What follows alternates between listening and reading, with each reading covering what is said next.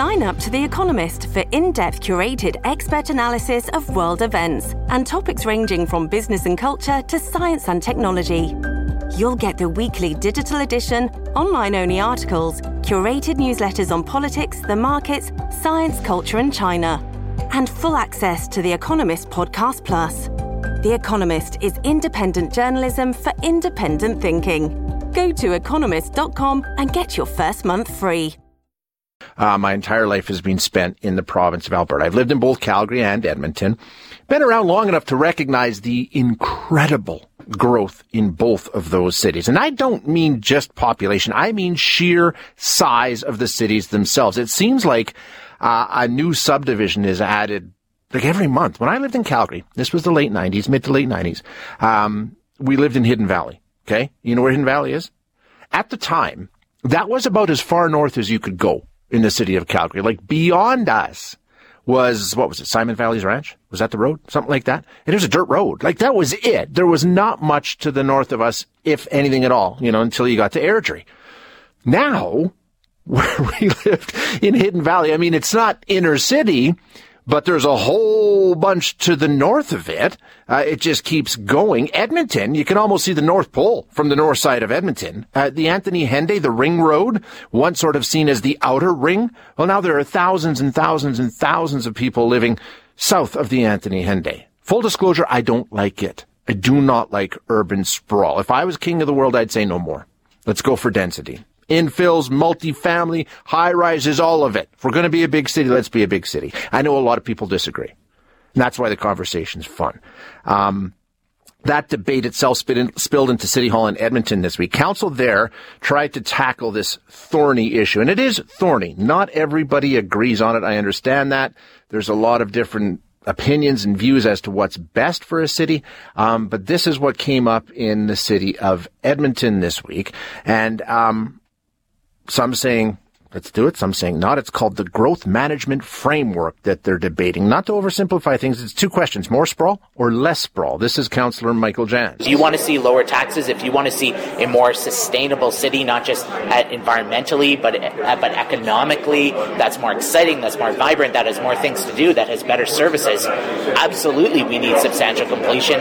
I think I might agree with Michael Jans for the first time since Michael Jans became a city councillor. I don't agree with him on a lot of things, but on this I do. Now I know others don't. Tim Cartmel, another city councillor, goes the other way and says we got to be careful about what we do. He's going to join us in a few minutes and give us his perspective on urban sprawl and what we need to do with densification. Right now, though, we're going to speak with a guest who I think also will disagree with me. Maybe not, though. Kaylin Anderson, a former Edmonton city planner and the executive director of the Urban Development Institute. Kaylin, thank you so much for joining us. Appreciate your time.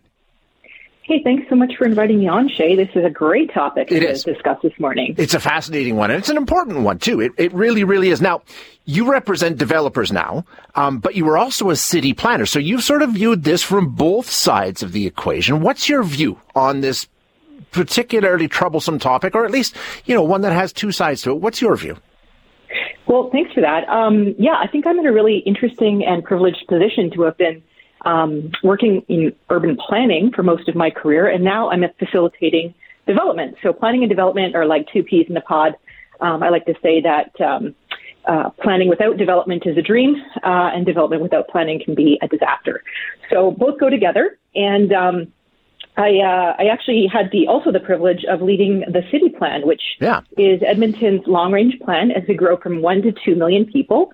And that'll probably take about 4 decades, but very deliberately it wasn't created around certain dates or timeframes. It was about reaching these different population thresholds as we grow. So the city plan, I think, is pretty comprehensive. It looks at redeveloping our center city, really emboldening our downtown, redeveloping nodes and corridors, which are kind of like town centers and main streets across our community, some of which are very obvious, like maybe 124th Street, and others that are less so because they will become main streets in about 30 years, but we can already see the bones of them.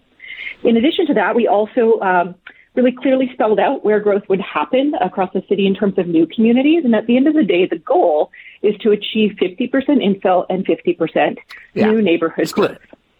Yeah. Now, The question is the cost. That's what it comes down to. And you know what? If you're running a city, that's what you should be looking at. And the argument is the cost that we bear as taxpayers with the new infrastructure that's required for the new subdivisions, right? That's one of the arguments. As a city planner and as a developer, where do you see that argument going? Is it more cost effective to densify, existing neighborhoods, or is it cheaper to actually go and continue to build new subdivisions? Well, great question. And I guess the first thing I would say is no city building is free. So There's no get out of jail free card here for anyone. There are a lot of costs that are required to support infill development, particularly around our pipes and our roads and our transit and our urban design. So there is a cost associated with that.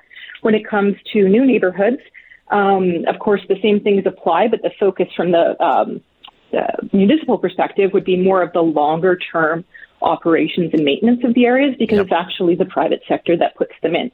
So what I would say is that investing in our city, I think we need to be very cognizant of what we're doing, but investing in our city should be seen as an opportunity, not a kind of a negative thing that we need to avoid. The last thing I'd want to see is, oh my goodness, it's expensive for us to have people to live in Edmonton, so let's just close the gates, pull up the hatches, and block growth from happening. We all know that's not possible. So when we think about efficiently running a city, we need to consider the density of the urban environment, the amenities that will be close to home or closer to home for people, so that they don't have that added burden as the city expands of traveling, across town to meet their daily needs. Youth sports maybe not included, because I know that's one area that people are often having to go to all kinds of communities to support their kids. But all in, we need to be looking at, how is it that we can be efficient, but how is it that we can also meet the market and allow people to be able to live in the places that they want to call home? Because I think it's important to remember that this is not really a philosophical conversation for most individuals. They're really just looking for the best place where they can make a good, sound financial investment to secure their family's prosperity, ideally, or at least to mitigate kind of some of the risks, but also to connect with community and family and maybe even cultural groups and be close to their jobs or other amenities that would drive them into one part of the city or another. Yeah, absolutely. People are going to make choices for any number of reasons. There's no doubt about that. What I'm wondering is, like you say, a 50-50 split. Let's try and focus on the densification. Let's try and focus on the, and do both at the same time, which sounds like a reasonable solution. Do you buy into the concern that if we don't offer the subdivisions and those sorts of things, people will flee to other cities? If we don't get this right, people will move, not flee, I shouldn't say that, but they'll move to Sherwood Park, or they'll go to St. Albert, or they'll go to Beaumont. A lot of people are going to Beaumont. Like, if you don't get this right, you could really hurt your own city's growth. And like you talk about investment, because there's a lot of other options right there.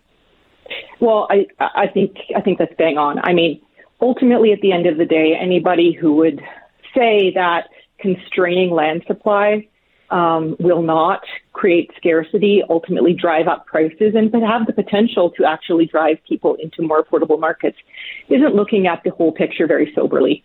So I think that's a risk. And I think that, the city plan, when it was actually created, the city plan all in was meant to save, ideally, if things go according to plan, save the taxpayer 8%. And that's based on, in terms of their taxes, that's based on the urban form that's proposed, which includes both those suburban neighborhoods and the infill development. So it's fairly disingenuous, I think, to say that if we grow new suburbs, we're not going to reach that target, because in fact, the entire city plan was built on that, that development scheme. So I think as we consider what it means to be in a major Canadian city right now with a national housing crisis where people are borderline freaking out that they can't afford homes, or they're worried that their kids will never move out. I mean, I think that we need to be considering things like, hey, if we actually limit supply, drive up the costs, and push people out, is that the outcome we're actually trying to achieve?